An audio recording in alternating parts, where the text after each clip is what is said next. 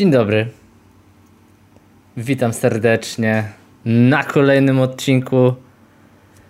Dzisiaj będziemy analizować GameWeek 23. Tak jest, 23 i będziemy zapowiadać GameWeek. Nie, zapowiadać GameWeek 23, a analizować GameWeek 22. To ja już się przygotowałem na to dużo wcześniej i mamy wszystko tutaj już zapisane. Dzisiaj jestem sam, jak możecie zobaczyć. Proszę Państwa, Maciek musiał załatwić swoje sprawy i Was wszystkich serdecznie pozdrawiam. Na pewno też ogląda właśnie ten odcineczek. Trochę mi dziwnie być samemu, ale mam dla Was małą niespodziankę. Otóż nie będę sam dzisiaj, bo będę dzisiaj z Jesse Lingardem. Tak jest, panowie i panie. Jesse Lingard jest gwiazdą tej kolejki. Proszę bardzo. Widać go? Czy nie widać? Na pewno go już będzie widać. Ja go przesuwam sobie tutaj na bok. On będzie dzisiaj ze mną na tym odcineczku. Będzie zamiast Maćka moim duchem tutaj, żeby Wam przedstawić wszystko, co się działo. Bo jak sami wiecie, on zrobił w tym tygodniu mega robotę, strzelił 2 brameczki. West Ham wygrało ten mecz i nikomu chyba on punktów nie zrobił, bo kto by go miał w składzie? Co nie? Chyba nikt. Na pewno nie ja. Dobrze, panowie i panie. A w ogóle czy coś się dzieje na czacie? Obecny, Maciek, Butterfly. Dobra, znam tych ludzi. Nieważne. Przechodzimy do FPL-u. To, co jest bardzo ważne dla wszystkich. Po to tu przyszliście. Proszę bardzo. Mój skład w tym tygodniu.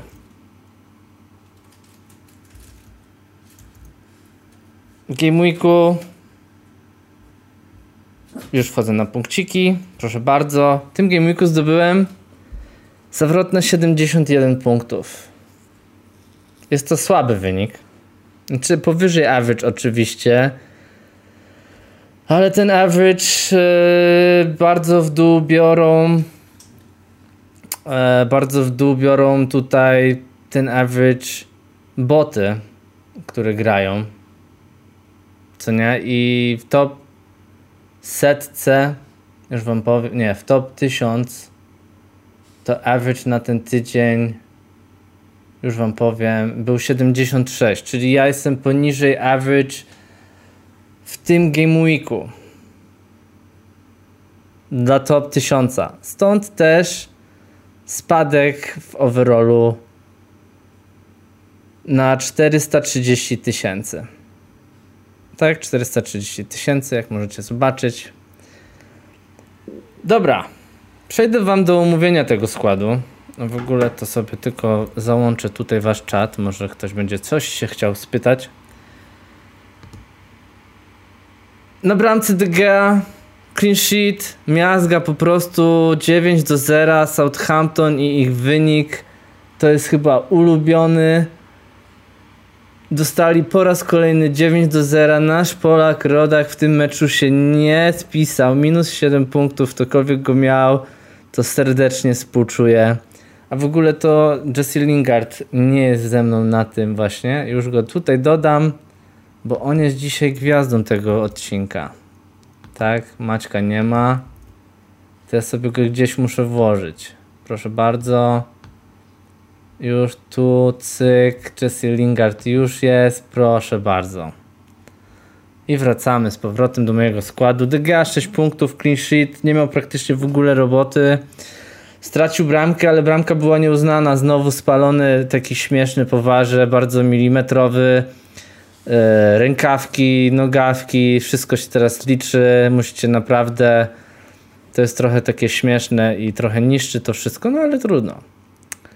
Southampton nie strzeliło honorowej bramki, clean sheet 6 punktów. Obrona Dallas nic nie zrobił. Oni mieli w tym meczu ciężkiego przeciwnika, jakim jest Everton, przegrali 2-1. Dallas miał swoje okazje w tym meczu. On mógł w tym meczu strzelić spokojnie brameczkę, mógł mieć asystę też. Niestety wyższość drużyny Evertonu tutaj nie pozwoliła na to, żeby oni strzeli. Nie, no w sumie to nieważne. 1 punkcik. Cancelo 6 punktów, zagrał w tym meczu, proszę Państwa. Rotacja Pepa tym razem była dla mnie bardzo łaskawa. Cancelo zagrał, miał dużo też okazji na strzelenie bramki. City wygrało ten mecz 2-0 z Fulhamem. Nieduży wynik, mogło być więcej. Clean sheet, 6 punktów, biorę to. Kolejnym moim zawodnikiem to był zawodnik Chelsea. Tak jest. Londyn jest niebieski. Tottenham sobie nie poradził z Chelsea u siebie na własnym boisku. Mourinho tłumaczył się, że nie ma Kane'a, że nie ma Reguliona, że nie ma Lo Celso. Takie gadanie. W ogóle to najlepszy, w ogóle obok Jesse'ego Lingarda tutaj powinien być w ogóle Dyer jeszcze. Tak jest, Dyer. Jeżeli oglądaliście mecz, to Dyer po prostu robił takie błędy, podawał do Llorisa w ogóle w powietrzu na główkę. On nie miał co z tym zrobić. Po prostu dzięki Bogu, że jest Lloris, bo tu mogło się skończyć bardzo źle ten mecz. I tak się skończył dla nich źle. Przegrali to 1-0. Marcos Alonso wyszedł w pierwszym składzie i stąd też Chilwell mi nie zagrał. I ja już tutaj na Discordzie wam opowiadałem o tym, że Chilwell najprawdopodobniej straci skład na rzecz Marcosa Alonso. Tuchel tutaj wychodzi w tym ustawieniu ze skrzydłowymi i Chilwell mu nie pasuje. Marcos Alonso naprawdę ofensywnie gra spoko. 3 obrońców środkowych daje mu na tyle taką asystę z tyłu, że jak popełni błąd, to zawsze znajdzie się ten Rudiger albo zależy, no przeważnie Rudiger gra tego lewego środkowego i on za niego po prostu zamiata w tej obronie. A w ofensywie to on jest naprawdę, chłopak ma pojęcie co robi. No, chłopaki się ze mną nie zgadzali, trudno. Ja też po prostu stwierdziłem, że pójdę nie po rozumie swoim, tylko tak jak się mniej więcej odczuwalne jest tutaj u specjalistów i mniej więcej u was i jak wspólnie rozmawialiśmy. I postawiłem na to, że Chilwell będzie grał błąd, bo już drugi mecz benchuje. Mason Mount, którego miałem i sprzedałem, bo miałem albo jego sprzedać, więc sprzedałem Mounta. Mount gra w tych meczach, Mount się spisuje całkiem dobrze. W ostatnim meczu według mnie to był zawodnik meczu. No on atak Chelsea ciągnie do przodu. Nie do wywalenia jest jak dla mnie. Pomoc. No i w miejsce tego Chilwella wszedł Lowton 1 punkcik. Więcej nic nie zrobił. Pomoc. W pomocy Fernandes w meczu oczywiście przeciwko Southampton grał cały i w tym czasie zdobył 2 asysty i strzelił brameczkę, razem 17 punktów. Kto go miał na kapitanie, to gratulacje, brawo, piękne zdobyte punkciki. Ja postawiłem w tej kolejce na Sterlinga. No i się nie pomyliłem. Sterling zdobył 8 razy 2, to jest 16 punkcików. Proszę bardzo, możecie zobaczyć brameczkę, clean sheet, minuty rozegrane, nie zdobył bonusa, ale kapitan trafiony. To się liczy już któryś raz z rzędu. Na wice miałem Fernandesa, więc tak szczerze to przed tym meczem City trochę myślałem, że może nie wejdzie, ale z drugiej strony to 16 punktów to na 0 bym wyszedł. Więc dobrze, że był. Dobrze, że zagrał, dobrze, że strzelił. Trzeci pomocnik Son, 2 punkciki, tak jak wcześniej wspominałem, baciorki od Chelsea. Chelsea tutaj zdominowała mecz. Son w ogóle taki trochę bezbarwny mecz. No. Nie był nie grał ani źle, ani dobrze. Ale niestety, no nie, według mnie to bez Kane'a powinien błyszczeć, bo już kiedyś potrafił to robić, ale no teraz, no niestety nie zabłysnął. Może w następnym meczu. Może w meczu, gdzie nie będzie nowego trenera i będzie miał trochę łatwiej i trochę większe pole do popisu. Czwarty mój pomocnik to jest Barnes z Leicester. I tutaj przed tym odcinkiem była dywagacja, czy Maddison, czy Barnes. Ja polecałem Barnesa. Niestety w tym razem popisał się Maddison, tak. Bo Maddison w tym meczu miał asystę. Zaraz sobie sprawdzimy. Nawet 2 asysty miał. Maddison tutaj zebrał 2 punkty bonusowe, także to był zdecydowanie lepszy pik niż Barnes. Barnes 3 punkty tylko zdobył za clean sheeta i za rozegrane minuty. Na ataku sprzedałem Kane'a. Tak jest, przed tym właśnie GameWeekiem sprzedałem Kane'a. Wleciał Watkins, który zapunktował mi, strzelił brameczkę, 6 punktów. Dobry transfer. Prawdopodobnie Kane wraca. Możliwe, że już na następny tydzień będzie gotowy. Zobaczymy jutro rano. Dopiero jutro rano zrobię jakiś transfer. Antonio, 8 punkcików. On miał asystę w tym meczu do Jesse'ego Lingarda, naszego bohatera odcinka. W sumie to miał 2 asysty nawet. Dobry mecz. Zapunktował. No i Bamford tak samo zapunktował. Też miał asystę jedną. Jak sami widzicie, bardzo dużo mi ludzi punktowało mimo wszystko i mimo tego wyniku był on niewystarczający, żeby awansować gdzieś. Na ławce Meslier dobry mecz zagrał. 2 punkty za 90 minut. Dobry w sensie piłkarsko, a nie FPL-owo. Gwiazda Burkę wszedł z ławeczki. Chilwell nie zagrał. Balbuena jest do wyrzucenia. Nie mogę się go pozbyć. Najprawdopodobniej pozbędę się go, jak będzie wild karta. Chociaż nie wiem, bo gość naprawdę niedużo kosztuje. On kosztuje tylko i wyłącznie 4,3. Także możliwe, że wiedzie. On mi po prostu traci tutaj wartość mojego całego zespołu. Dobra, może teraz tak. Powiem szybko, jak poszło Maćkowi. Tak bardzo szybko. Maciek zdobył aż 82 punkty. Bardzo dobry wynik u Maćka. U Maćka najprawdopodobniej i już sobie sprawdzam. Tak, są zielone strzałeczki. 600 000 overallu. Kapitan nietrafiony po raz kolejny. Współczuję, Maciek. Normalnie bardzo przykro, że ten Fernandeza nie dałeś na kapitanka. Albo chociażby Martiala, któremu ufasz. Gundogana miałeś na ławce z 8 punktami. I Maddisonka. I podwojoną obronę w ogóle Manchesteru City. Bardzo fajny wynik. 82 punkty to jest bardzo spoko. Bardzo spoko wynik. Przejdziemy może teraz szybciutko, powolutku. Jak już omówiłem, co się działo w tym tygodniu. O, cześć Maddison. Witam cię serdecznie. Czy ja mam ciebie kupić do mojego składu FPL, czy nie? Chyba nie. Zobaczymy. On już w ogóle podrożał cenowo.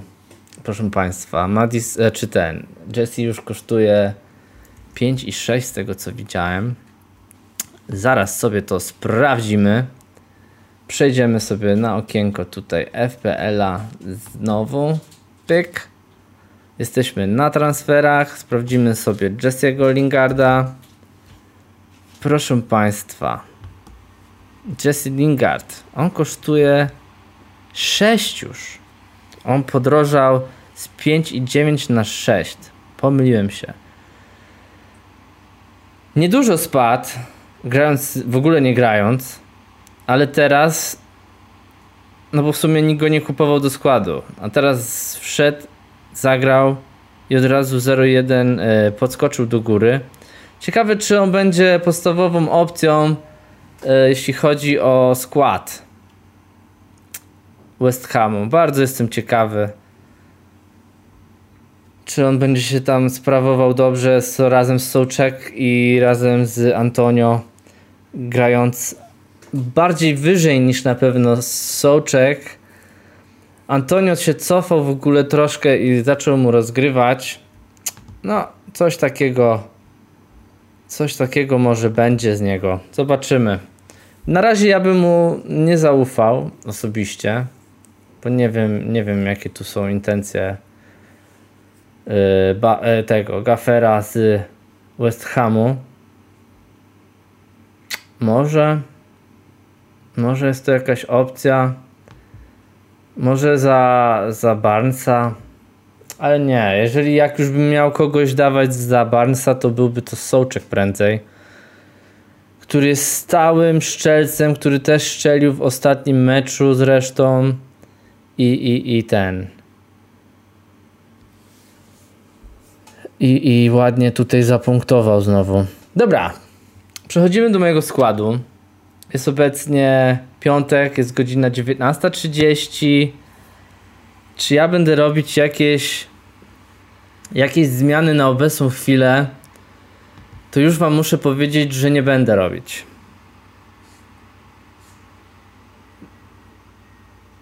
Jedyne co, to postawię sobie Lutona na pierwszym miejscu na ławce. Zresztą to i tak jest bez różnicy. Na bramce postawię DG, nie będę jeszcze chociaż może Crystal Palace nie gra nic, to Messier jak wejdzie z clean sheetem tutaj, a Everton, no dobra, powiedzmy, że tak sobie zrobimy, że postawię w tym meczu na Messiera, proszę bardzo, w tym tygodniu, tak, save, proszę. Oni grają u siebie z Crystal Palace. Crystal Palace nie gra za dobrze. Zaha ma teraz kontuzję, czyli on w ogóle bardzo... ja bym tutaj nie stawiał, że on wyjdzie w tym pierwszym składzie. Wyjdzie pewnie Michy Batshuayi, tak? Wow. Więc ja sobie tutaj chyba zaufam Messierowi prędzej niż De Gea. Cancelo. Myślę, że na Liverpool on postawi na Cancelo ten Pep. Prędzej na niego niż na Zinchenko. Tak, i po prawej stronie zagra sobie Walker i na środku Stones Diaz. Takie coś przewiduję. Chyba że wyjdzie z wahadłowymi. Ciężko powiedzieć. Dallas też dobra opcja na Crystal Palace. Oni nie strzelą nic w tym meczu. I teraz tak, mój Chilwell. No i proszę państwa, co zrobić z Chilwellem? No kurde. Czy ktoś mi może podpowiedzieć, czy Tuchel zaufa Chilwellowi wreszcie, czy nie? Czy ktoś z was może mi podpowiedzieć? Sprzedać? Czy ja mam zaufać i kupić Marcosa Alonso? Czy nie? Proszę państwa, no ja nie mam pojęcia. Marcos Alonso nie.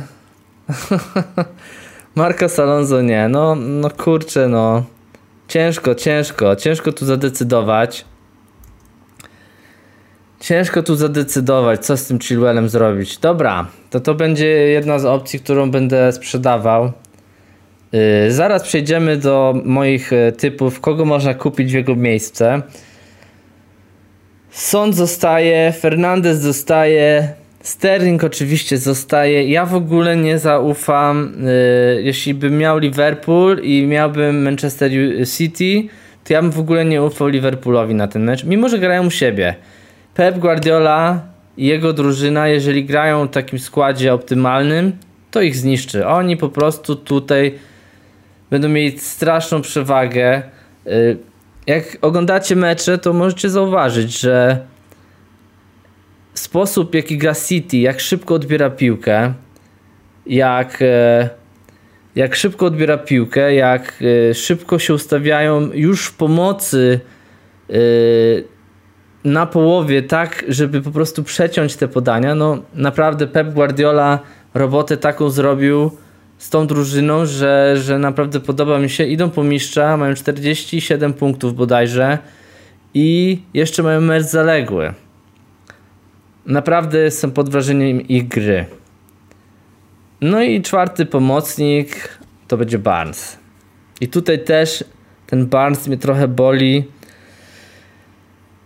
Na Wolves turbo przeciętnie się prezentują według mnie. Wprawdzie wygrali z Arsenalem, ale to Arsenal na własne życzenie ten mecz przegrał. Czerwona kartka Dawida Luiza przy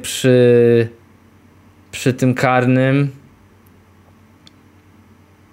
Co on mu właściwie zrobił? On mu lekko podciął nogę, tak? I ten nogą, którą chciał szczelić, ten Jose, to on po prostu się wywalił i czerwona kartka. No tam według Klattenberga to powinna być czerwona kartka. Ja też uważam, że to był faul. No on nie szedł w ogóle w piłkę, tylko mu zahaczył nogę. No trudno, no mógł tak biec, żeby mu tej nogi nie zahaczyć i nie byłoby oczywiście tutaj karnego, nie byłoby czerwonej kartki. A nóż wybroniłby Leno i graliby dalej gdzieś w 11 i byłoby wszystko fair. Nie wiem. No ale Barnes na Wolves na wyjeździe jakaś tym opcja jest.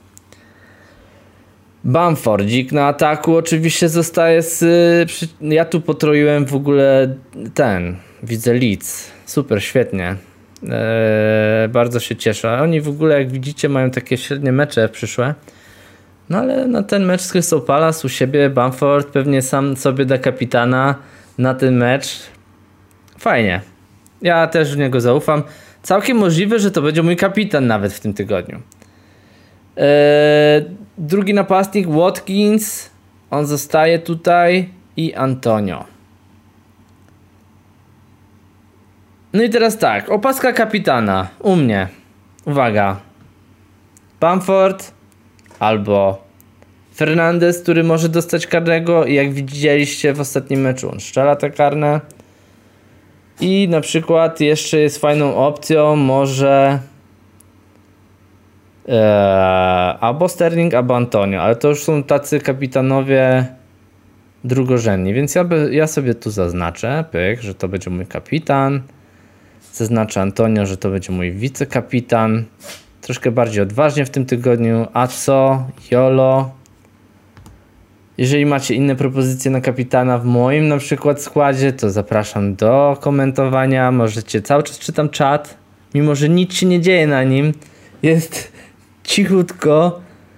O, Przemek się pojawił. Bednarek na C. Nie mogę, bo go nie ma. A nie, będzie grał, bo została anulowana kartka. Nie mam go obecnie w składzie i nie planuję go kupować, naszego Polaczka, rodaczka.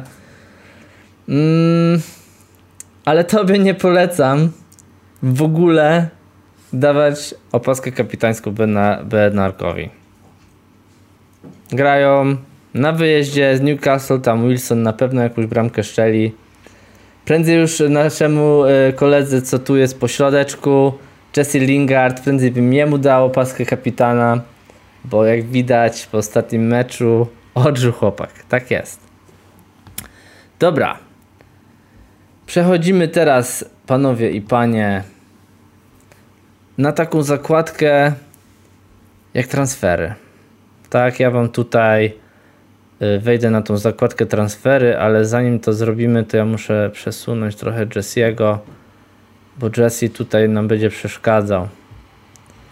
I pyk, jesteśmy. Jesse też z nami jest. On jest zamiast Maćka, pamiętajcie. Ja w ogóle mam 5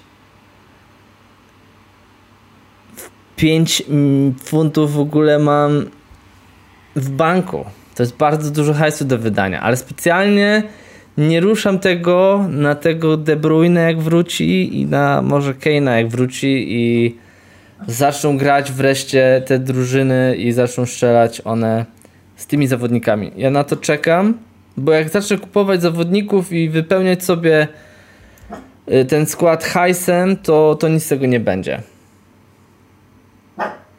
Kacper, dobrze gadasz, chłopie. Bamfordzik chyba wleci tu z punktami, no nie? Myślę, że po asyście teraz będzie chciał strzelić brameczkę. Myślę, że to jest super wybór na ten tydzień, naprawdę. Polecają go nie tylko my tutaj z MR Football, ale również go polecają specjaliści z FPL strony. No właśnie, wchodzimy teraz na transfery i wam powiem, kogo zamienię, będę starać się kogo włożyć zamiast tego Chilwella. Tak? Pokażę wam jakie są opcje i co mogę tu zrobić. Chilwell oczywiście spada z ceną cały czas, więc najprawdopodobniej znowu spadnie teraz, bo go ludzie naprawdę przetrzymali go, zobaczyli, że jednak ten Tuchel wierzy w Alonso i niestety, ale już będzie chyba czas się go pozbyć. Tu żona w ogóle mówiła mi, sprzedaj go, nie zostawiaj. I tak też zrobię. Dobra. Aspi pewniak gry, więc jak ktoś z Chelsea, to chyba on. Też tak uważam. Też tak uważam, że Aspi właśnie jest pewniaczkiem. On tutaj na bank jako kapitan drużyny będzie tu zawsze w podstawowym składzie. Dobra. Sprawdzimy sobie szybko i wam powiem. Już wam mówię wszystko. Uwaga, uwaga. O nie. O, w sumie to u was też to już się pojawiło. Najciekawsze teraz na ten tydzień mecze, znaczy bo ja sobie tutaj, to jest strona Football Fallout, oni tu pokazują trudności meczy w takiej fajnej formie, takich właśnie kwadracików. Dla mnie to jest bardzo czytelne i ja sobie tutaj pomagam właśnie tą grafiką. Jak będziecie chcieli, to linka dodam w deskrypcji później, żebyście sobie mogli obejrzeć to sami. Więc na 4 GameWeeki kolejne, najfajniejsze fixtures, czyli najfajniejsi przeciwnicy są u Crystal Palace. Same zielone, jak widzicie, jedyne co to jest właśnie z Leeds. I ja właśnie wierzę, że tutaj oni sobie z Leeds nie poradzą. Burnley będzie grało Double Game Week, który, uwaga, pojawia się 24 kolejce, przepraszam. No i tutaj wypadałoby chyba kogoś mieć z tego Burnley, bo oni będą grali i z Crystal Palace, i z Fulham. I ja myślę, że tutaj mogą sobie na przykład obrońcy zapunktować, bo tu może być wynik 0-0 i 0-0. Crystal Palace słabizna, Fulham słabizna. Myślę, że to będą super nudne mecze. Jeżeli macie kogoś właśnie z obrońców Burnley, to myślę, że tutaj warto na niego zaufać. Albo warto kupić. Więc może... Nie, ja w sumie mam Lowtona, więc nie będę podwajać, ale warto go mieć. I teraz tak, potem jest Fulham. No to z Fulham oni mają też Double Game Week 24, więc ja tutaj ich tak szczerze nie polecam. West Ham w formie, Everton się ostatnio przebudziło i Burnley jak dla mnie są lepszym zespołem niż Fulham. Brighton w tej kolejce ma Burnley. Brighton pokonało Liverpool po bardzo śmiesznej bramce. Jak widzieliście, chyba oni nie chcieli strzelić tej bramki. Oni po prostu kopnęli sami w siebie i ten młody zawodnik jakimś cudem trafił do tej bramki. Ja nie wiem. Jak są tu fani jacyś Liverpoolu, to zapraszam do czatu i czatujcie tutaj, mówcie jak to się stało, że wasza drużyna nie poradziła sobie z Brighton. Proszę, ja tu chcę usłyszeć jakieś odpowiedzi. Ja tu chcę wiedzieć, co tu się stało, bo to jest jakiś hit. Dobra. Dalej. Jest Leeds i Chelsea. Chelsea ma fajny właśnie fajny ma teraz terminarz. Sheffield United, Newcastle i Southampton. Ja myślę, że tutaj warto zaufać na jakiegoś gościa z Chelsea i tak jak powiedział kolega Przemek, ja tutaj może zaufam sobie takiemu zawodnikowi jak Azpilicueta.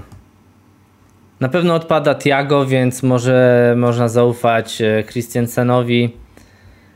No zobaczmy. Jesteśmy z powrotem na FPL-u. Biorę sobie Chelsea. Sprawdzam sobie tutaj 5-9. Strasznie dużo forcy. Jak na zawodnika. Reece James. Reece James też będzie grał.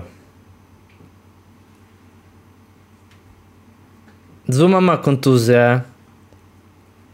I Reece James kosztuje tylko 5. Czyli już tutaj zaoszczędzam normalnie 0,9. To jest bardzo fajna opcja. To jest świetna opcja. Butterfly 2730. Oh my god. Genius. Rudiger. 4,5. Jeszcze tańszy. Gra cały czas. Tylko że Rudiger nic nie robi, no nie? On w ogóle nawet przy rożnych chyba nic nie strzela nawet. Jakoś nigdy nie zauważyłem, żeby on ofensywnie bardzo grał. To już prędzej właśnie Spilicueta wychodzi nawet jako obrońca środkowy. On idzie za akcją i potem szybciutko wraca. Rudiger to on się zatrzymuje na połowie. Nigdy ani podania, ani nic takiego otwierającego, wiecie, ofensywną akcję. Typowo taki Stojanow, jeśli chodzi o obrońcę. Nie jest to obrońca grający piłką na pewno. On z Thiago Silva i oni w ogóle mur beton na połowie. Thiago prędzej w tych rożnych brał udział niż Rudiger. Ciężko powiedzieć. Uważam, że tutaj prędzej ten Reece może wlecieć, bo Reece to w ogóle na tym skrzydle fajnie gra. I nie ma konkurencji za bardzo. No bo kogo na prawą obronę możemy dać? Jedyne co to Hudson-Odoi, tak? On może zagrać skrzydłowego. Próbował go Tuchel, tak, ale ciężko powiedzieć. I w ogóle fajną opcją też jest właśnie Hudson-Odoi. Tak, on kosztuje 5,7. Może wlecieć sobie za tego Barnesa. Na te kolejki fajne 3. Tak? Sprawdźmy sobie. On tutaj fixtures ma super zielono. Sheffield, Newcastle, Southampton. Proszę bardzo. Bardzo fajny pik. Dobra. Ale tutaj jeśli chodzi o obrońców, to kogo byście jeszcze polecali? Zamiast tego o matko, nie zaznaczamy wszystko. Zamiast tego Chilwella. Ludzie bardzo polecają mi. Let's go. Sprawdźmy. Mi, Burnley, Justin. Tylko że teraz możemy zrobić już transfery tak naprawdę pod ten GameWeek, double GameWeek, no nie? Ten double GameWeek, jeśli chodzi o... Ups. Ale mi to nie wychodzi, jeśli chodzi o działanie na myszce na laptopie, jest to straszne. Mi ma double game week, mi jest fajną opcją. Lowton, mi kosztuje 4,9, Lowton kosztuje 4,4. Obaj grają w podstawowych składach. Są zawodnikami Burnley. Będą grali na double game week teraz następny. Fajne opcje. Naprawdę uważam, że warto na nich tutaj zapolować. No bo City każdy ma, no nie? Jeżeli macie podwojoną City, potrojoną nawet, to spoko. Wprawdzie ciężkie mecze mają, bo grają z Liverpoolem, z Tottenhamem i z Evertonem. Ale jeśli macie kogoś z ofensywy, to zostawcie, nie bójcie się, oni tutaj sobie poradzą na 100%. No.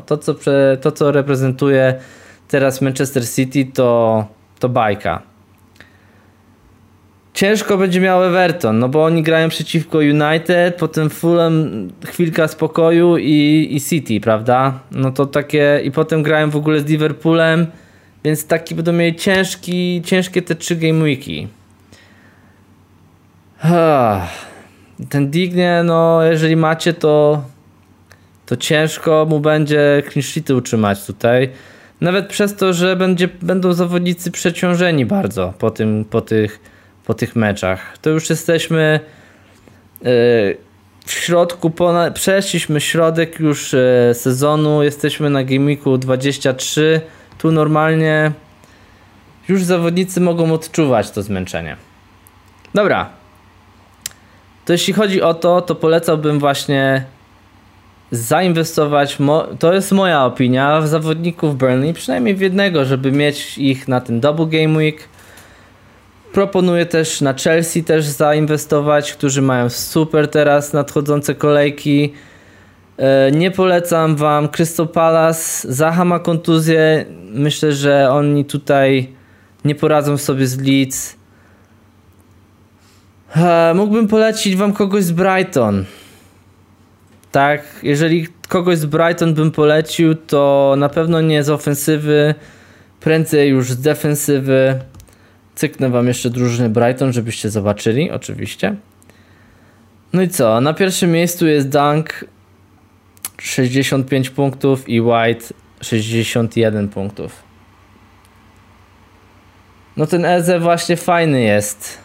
Fajny jest Crystal Palace, ale Trossard z Brighton dobrze wyglądał. No też dobrze wyglądał. Zobaczmy sobie, jakie on miał tutaj mecze ostatnio. Nie wiem, czy wy widzicie to, bo bardzo duży ekran tu mi się zrobił. Sprawdzę, sprawdzę jak to wygląda u was. Na szybciutko. Wy tu widzicie tak naprawdę bardzo mało. Bo sobie ściągnąłem dodatek, który się nazywa Better FPL. I on mi tu pokazuje fajnie punkciki, ale dla was jest to na pewno niewygodne i ja wam tutaj narzędzia... A nie, mogę sobie tu wyłączyć. Uwaga. Rozszerzenia. Przypiąć. Zarządzaj. Mogę go wyłączyć i dzięki temu wy będziecie widzieć. Tak jest, proszę bardzo. Muszę sobie tylko odświeżyć tą stronkę. Wracamy. Wchodzimy sobie na zawodników Brighton, proszę państwa, i Trossard, tak, pyk. No i już będziecie widzieli. Tam to jednak jest fajnym rozszerzeniem. Bardzo polecam zresztą, jeżeli macie jakieś przeglądarki. Przykładowo ja używam Chroma, to fajna opcja jest ten Better FPL. Jest to takie wyraźne, pokazuje całe te statystyki, co teraz widzicie, bardzo malutkie, to jest wszystko rozłożone na całą stronę. Dzięki temu przejrzyście to widać, gdzie się zmieniały ceny, inne statystyki. Więc ten Trossard w ostatnim meczu miał asystę, w meczu wcześniej miał gola. Także no 2 mecze ostatnie coś zrobił. Gościu 74 punkty zdobył, całkiem spoko. No tyle co Maupay, ich napastnik, no nie? To jest jakaś opcja na ten Game Week. No jeśli chodzi o Brighton. Teraz tak. Przejdziemy do tego Crystal Palace. Z Crystal Palace Zaha kontuzja. Nie wiadomo do kiedy, także widzicie, oni stracili już ofensywnego zawodnika. Pewnie Batshuayi zagra w podstawowym składzie. Albo Benteke też zagra. No ciężko tutaj stwierdzić, na kogo postawi, ale Eze na pewno będzie grał. Eze, który, proszę państwa, w ostatnim meczu miał asystę i mecz wcześniej miał brameczkę. No to widzicie, tak jak Trossard versus Eze. Który będzie lepszy? Myślę, że tutaj kwestia jest szczęścia teraz. Na kogo postawicie, kogo przewidujecie, że potrafi zrobić różnicę, to na niego warto postawić. Tak, ale tak jak mówiłem, żaden z tych dwóch zawodników nie będzie miał double game weeku. I ja tutaj już bym wam radził naprawdę może z tego Burnley na kogoś z Burnley postawić. Jeszcze otworzę wam na ostatek o transferach, kogo by tu kupić, kogo sprzedać. zespół Barney i teraz tak. Tarkowski zawsze gra, Lowtona, który ja mam, Peters gra. Tak, Peter skupiony ze stołku. Proszę Państwa, on tutaj gra te mecze. Mieli teraz City i Chelsea, Aston Villa, ciężkie mecze. Peters w ogóle zdobył asystę w meczu przeciwko Aston Villa. On gra teraz podstawowe skrzypce, gra na skrzydle. Także może warto w niego zainwestować. I kosztuje, uwaga, 4,3. To jest plan. Może go Balbuenę sobie wymienię tutaj w tym GameWeeku. I zaufam w Chilwella, czy wejść na -4 i sprzedać Chilwella, kupić Jamesa i zamiast Balbueny, to jest myśl. Tak zrobię jutro. Według mnie Lowton to jest boczny obrońca, tak. Z tego co kojarzę. Ale upewnię się jeszcze. Uwaga. Nie chcę was skłamać. Potem będziecie mnie karcić, że wam głupoty gadam, więc ja sobie sprawdzę. Uwaga. Wchodzimy sobie na Burnley, którzy grali z City. Współczuję im. Tak, Lowton to jest prawy boczny obrońca, a Peters to jest lewy boczny obrońca. Lowton nie punktuje za dobrze. Tak jak mówię, on miał bardzo ciężkie teraz mecze. I nic tutaj. I Tarkowski to są środkowi obrońcy. Tutaj w ogóle bardzo dużo w Brighton czy w Burnley wpada bramek ze stałych fragmentów gry. I stąd też różnica tu punktów. Lowton w ostatnich meczach, jak widzicie, nic nie zrobił. Kompletnie nic. Ja go mam, bo on był tani i w razie czego można było go wrzucić.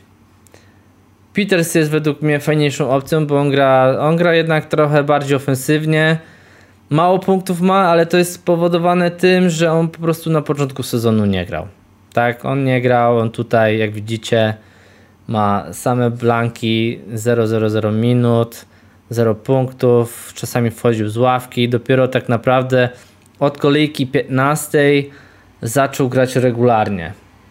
Zaha jest definitywnie out. Nic nie powiedzieli na ten czas, przynajmniej nie wiem, bo zająłem się tutaj przedstawieniem wam tego odcinka. Nie ma go. Zachy nie ma, nie będzie na pewno na ten GameWeek. Możliwe, że na następny GameWeek też nie będzie go. Nie spodziewałbym się, nie inwestowałbym w niego przede wszystkim. Jeżeli go macie, to możecie zostawić, jeżeli macie jakieś zastępstwo, a jeżeli nie, no to się go pozbyć, panowie. Kogoś kupić w jego miejsce. Już tutaj pomocników przedstawialiśmy. Także jak słuchaliście, to fajnie, jak nie, no to bardzo mi przykro. Bardzo mi przykro, ale trzeba było słuchać. Dobra. Kapitanów. Kogo byśmy tu polecali? Ja już wcześniej mówiłem, kogo ja będę miał w składzie. W ogóle to cykniemy sobie, może przejdziemy sobie na razie tu z Jessim Lingardem, proszę Państwa. Kto dopiero dołączył do odcinka, to Jesse Lingard to jest dzisiaj główny bohater, proszę bardzo. Hello Jesse, how are you today? How do you feel after scoring 2 goals? Proszę Państwa, Jesse Lingard wywiad, widzicie, tu nawet macie wywiad z Jessim Lingardem na tym. Normalnie gdzie indziej takie coś będziecie mieli? Nigdzie. Dobra. Przechodzimy teraz do tych kapitanów.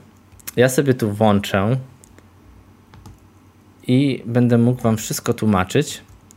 Co i jak, dlaczego ja tak uważam, co on dobrego zrobił w tym swojej karierze i dlaczego warto na niego właśnie postawić. Dobra. Cykamy. Przechodzimy tutaj. Pyk. Bardzo pięknie. Jesteśmy obecnie na FPL-u. Polecam Bamforda na ten tydzień, proszę Państwa. Dużo ludzi go ma, bo aż 48%. Ale Bamford, jak go śledzicie na Twitterze, On w siebie ufa, on wierzy w swoje umiejętności, on sobie daje opaski. Oprócz wtedy, jak to strzelił bramkę i miał 2 asysty. On wtedy nie dał sobie opaski. To był jego błąd. Ja uważam, że w tym tygodniu po 2 kolejkach bardzo dobrych, bo miał bramkę i 2 asysty w 21 GameWeeku i asystę w ostatnim, to ja uważam, że w ten GameWeek on się tu wstrzeli. On ma tu, proszę Państwa, mecz przeciwko właśnie Crystal Palace. Pytaliście się o Zachę. Nie Zaha. Nie Zaha. Bamford. Tu Bamford będzie królował w tym meczu. Albo jeżeli nie macie nikogo właśnie z Leeds, to może tego Harrisona. On gra strasznie ofensywnie. On tu strasznie dużo bramek strzela. Dużo zagrożenie robi przynajmniej. Fajna opcja to jest. Ale ja tutaj w tym tygodniu stawiam na Bamfordzika. Serdecznie Wam polecam. Przejdziemy sobie może teraz do understatsów. Pyk. Tylko normalnie nie mam normalnie tego Jesse'ego. Już dodaję. Przepraszam bardzo. Już tu dodaję. W ogóle wyłączę Wam zakładki, bo po co macie widzieć moje zakładki? No nie? Już Wam tutaj dodaję Jesse'ego szybko. Kopiuj. Jest Jesse. Ha! Pyk. Witamy Jesse'ego ponownie. Czy Lingard wygryzł Maćka? Tak. W tym odcinku Lingard wygryzł Maćka swoim w ogóle występem w ostatniej kolejce. Jak możecie zobaczyć, właśnie Lingard tu się znajduje, a Maćka nie ma. Pozdrawiamy serdecznie Maćka, na pewno nas ogląda.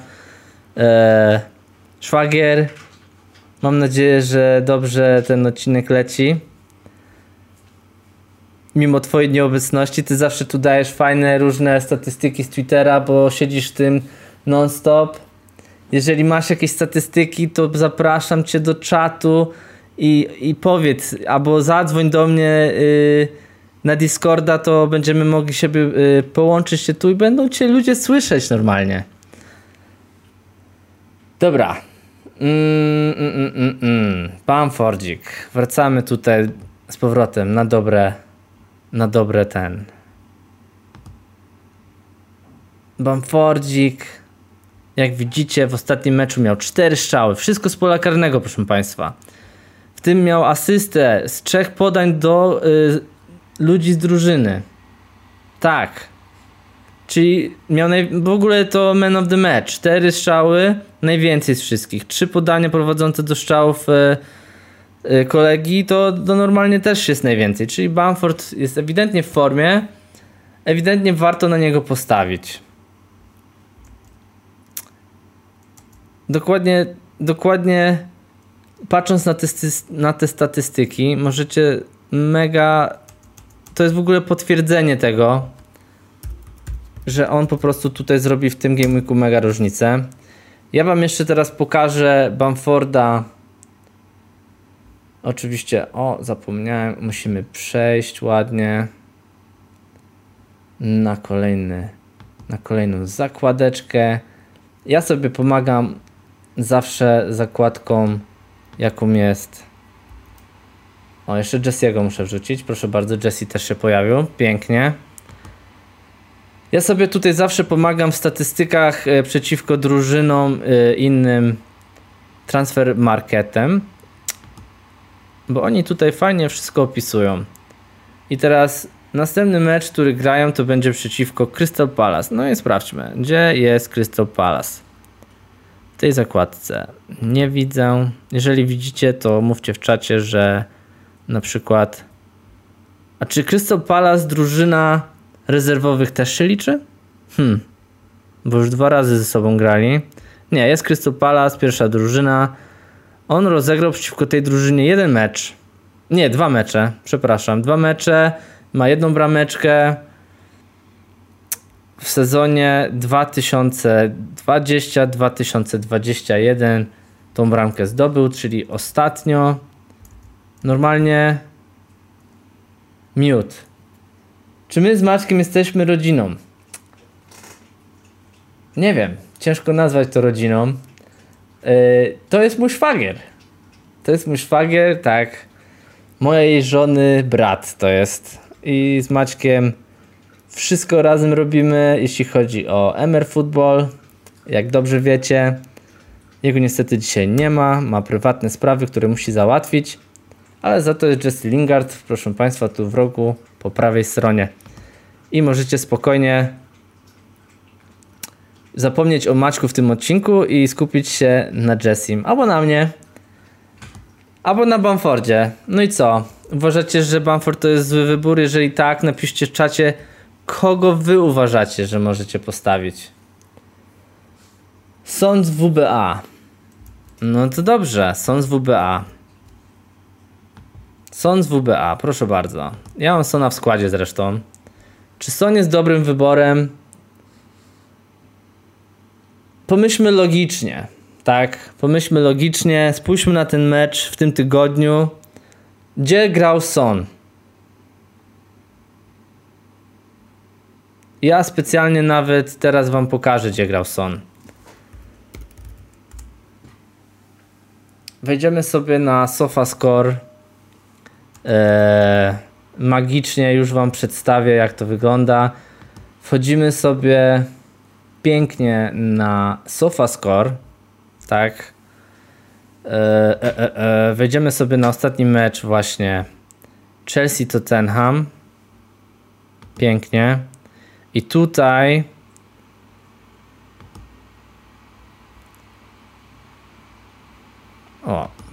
nie wiem, o co chodzi. Tutaj się wchodzi, proszę Państwa, na line-up. Wchodzi się na Sona. I tu się pokazuje jego hitmapa. Wy jej chyba nie widzicie. Ale ja to jakoś zrobię tak, żebyście zobaczyli. Tutaj muszę sobie wejść na to. Przesunę tutaj troszkę w tą stronę. I wam pokażę. Tak, tu wchodzisz na Sona. I tutaj możecie zobaczyć, gdzie grał Son w tym meczu. No i kto się tu mnie zapytał? Zapytał się mnie Przemek. Przemek, zobacz gdzie grał Son w tym meczu przeciwko Chelsea. On się cofał praktycznie pod obronę po to, żeby piłkę jakąś rozgrywać. On tutaj nie grał. No grał wysoko też, ale głównie próbował jakoś ten mecz zorganizować dla tej drużyny Tottenhamu, próbował to rozegrać. Vinicius grał z przodu, ten Bergwijn też bardziej był ofensywny. Nawet powiedziałbym, że Ndombele grał wysoko, wyżej niż Son. Możemy sobie to wszystko sprawdzić, proszę bardzo.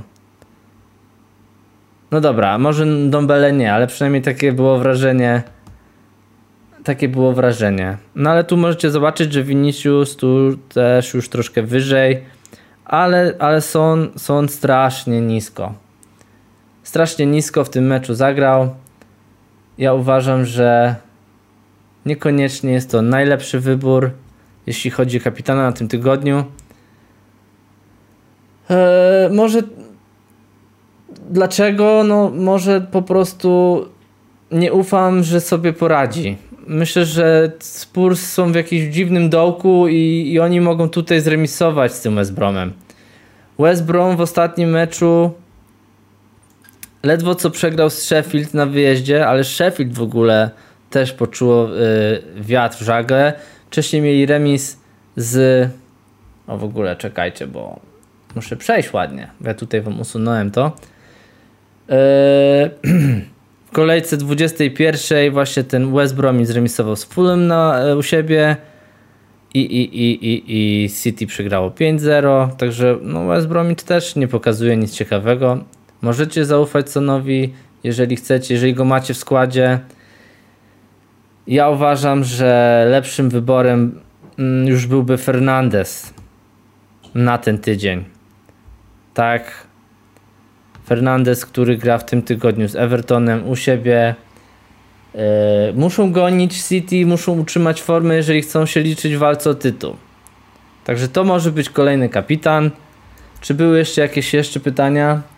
Antonio za Watkinsa, czy się opłaca? No ja mam obydwu w składzie. Watkins, no jak sami widzicie, w ostatnim meczu strzelił, dochodzi do akcji różnych, fajnie się prezentuje. Myślę, że jak utrzyma tą formę, to warto Watkinsa, ale Antonio i z West Ham solidna drużyna teraz.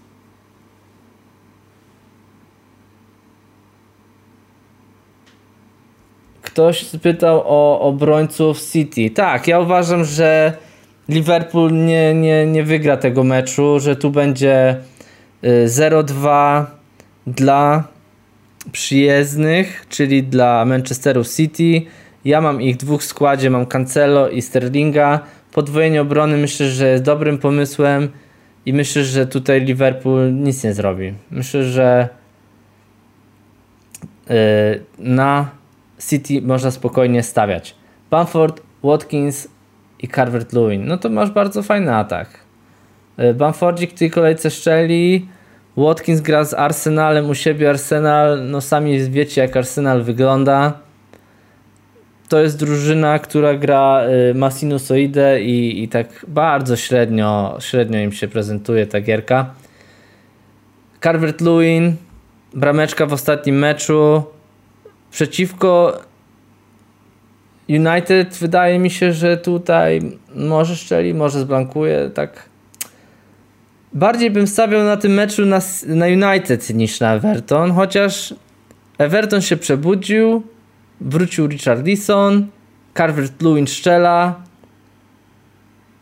jest też ten James. Myślę, że sobie oni, tu będzie dobry mecz, to będzie bardzo dobry mecz. To będzie jeden z meczów kolejki. W mojej opinii oczywiście. A mecz kolejki to będzie co? Liverpool City, tak? To będzie mecz kolejki.